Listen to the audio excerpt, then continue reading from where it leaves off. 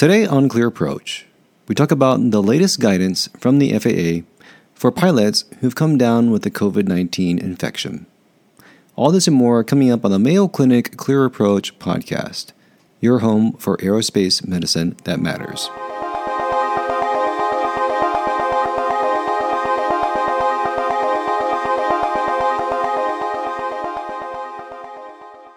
Well, welcome back, everybody, to another episode. And I know what you're thinking already. Oh my gosh, he was able to get out another episode in the same quarter of the year. Yes, I know I've been saying a lot in the past that I've been trying to get these things out sooner, and that hasn't happened. And I realized that in order to do that, I need to make a little bit of change to how we do this and the format of the show. So going forward, I'm not going to try to squeeze in everything from interviews to medical topics to news into one episode. So going forward, I'm not going to try to fit in all of the usual pieces into each episode. Rather, each episode will focusing on either a medical topic or an interesting interview or some other news that I think is worthwhile. Hopefully, going forward, people will no longer be looking at stratolayers and rocks and saying things like, well, if you look here, this is where the dinosaurs went extinct. And, right up here in this layer, that's when episode 4 of the Mayo Clinic Clear Approach podcast was released. So with that, let's get right on to it.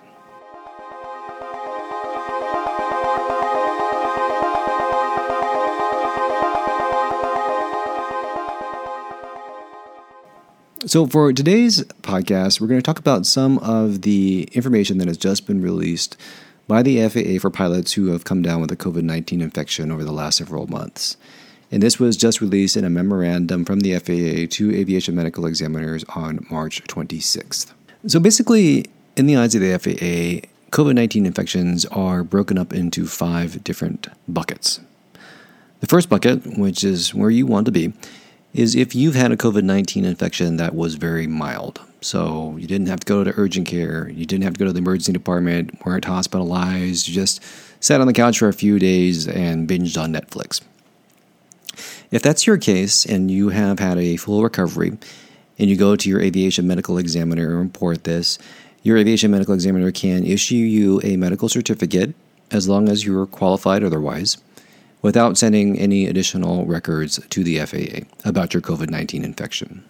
For bucket number 2, you would have had a prolonged acute infection.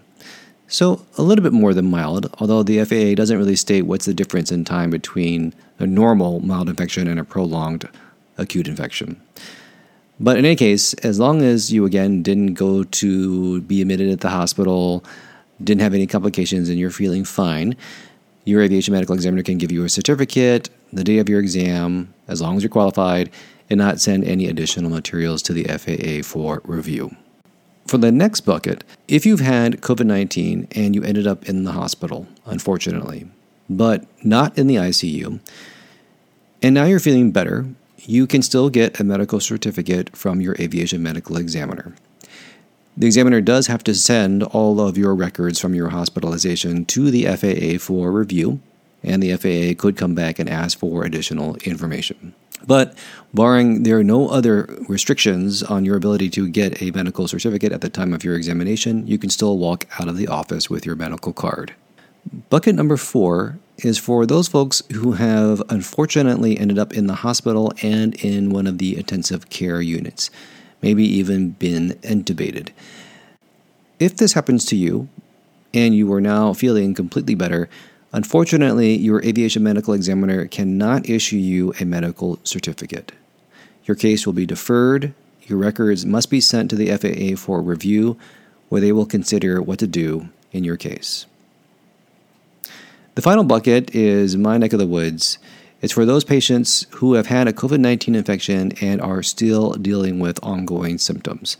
This is the long-haul COVID or post-COVID syndrome or post-acute sequelae of SARS-CoV-2 by the National Institute of Health. Whatever you want to call it, if you are experiencing ongoing symptoms like fatigue, troubles with breathing, troubles thinking clearly, headaches, rapid heart rate, then you also are unable to obtain a medical certificate at the time of your aviation medical exam. Your records will need to be sent to the FAA for review, and from there they'll decide the fate of your medical certificate. Now, right now, somewhere out there, there is a person who is angrily looking at their car radio and saying, "Are you serious?" And yes, unfortunately, I am serious. So the symptoms that have been reported in the media that can linger after COVID-19 are really hard to understand for most folks who aren't experiencing any problems. For the majority of people out there, they have an illness for about 2 weeks and are able to bounce back and everything is good. But there are plenty of patients out there who are still suffering even months after their COVID infection. And the symptoms can be quite severe. Just to give you an idea, some of my patients who have long-haul COVID aren't able to drive even several months after their infection. So that kind of gives you an idea of why the FAA is worried about pilots who are maybe experiencing long-haul COVID. And unfortunately, this is not just a small problem. As of this week, approximately 29 million cases of COVID-19 have occurred in the United States alone. Based on our most recent research, we estimate that approximately 10%, and that's a conservative measure, but 10% of patients with COVID-19 will come down with prolonged symptoms. We also know that approximately 30% of patients with post-COVID syndrome or long-haul COVID will not be able to get back to normal function or their work even several months out from their infection. So if you do the math, that's roughly 2.9 million people in the United States alone who are expected to have long-haul COVID. And remember, that is a conservative measurement. And of those, approximately 870,000 people will have symptoms severe enough to limit their function at home and at work. And some of these folks are going to be pilots. And that brings up another point. Even though I've been working with pilots throughout the COVID-19 pandemic and seen hundreds of patients with post-COVID syndrome, I haven't once yet met a pilot with post-COVID syndrome. And that kind of contrast is always concerning. So just a little bit of a PSA. If you are having prolonged symptoms after your COVID-19 infection, please seek care and do not be afraid to mention your ongoing struggles with your aviation medical examiner at the time of your exam. As I've said before in this program, the skies that we fly through and share with our family members and other loved ones, they are only as safe as each one of us makes it. And yes, I know that the possibility of losing a medical certificate and its effect on your career or your hobby or your passion can be very, very scary. But I like to think that all of my fellow pilots out there are also professionals and passionate about what they do and doing it correctly. And just remember that knowing when you need help and knowing when to stay on the ground versus flying is a really important part about being a great pilot.